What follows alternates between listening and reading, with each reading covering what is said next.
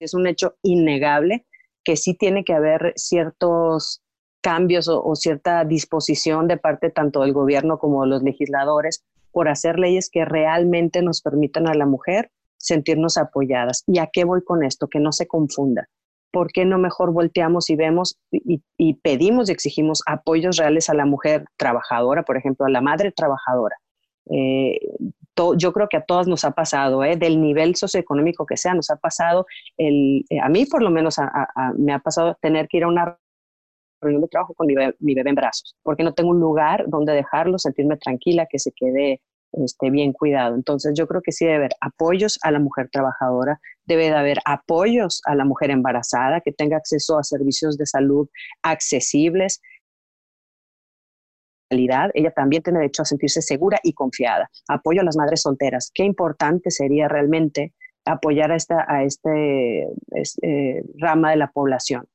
En lugar de que el Estado, por el vacío de Estado que hay tan enorme, de darle protección y cobijo a las mujeres en situación vulnerable, llámese como te digo, mujeres, madres solteras o violentadas y eso, está pasando que los orilla a una sola respuesta, que es el aborto.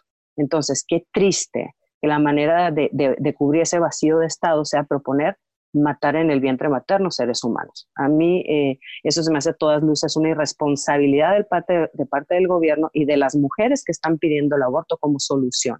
Yo digo que sí exijamos leyes que nos protejan a las mujeres en todos, ya sea, o sea, en todas las vocaciones, como madre, como mujer soltera, como trabajadora, como mamá trabajadora, vaya. Y también los apoyos que han quitado los centros de alojamiento, de acompañamiento a mujeres violentadas, eso definitivamente tiene que volver.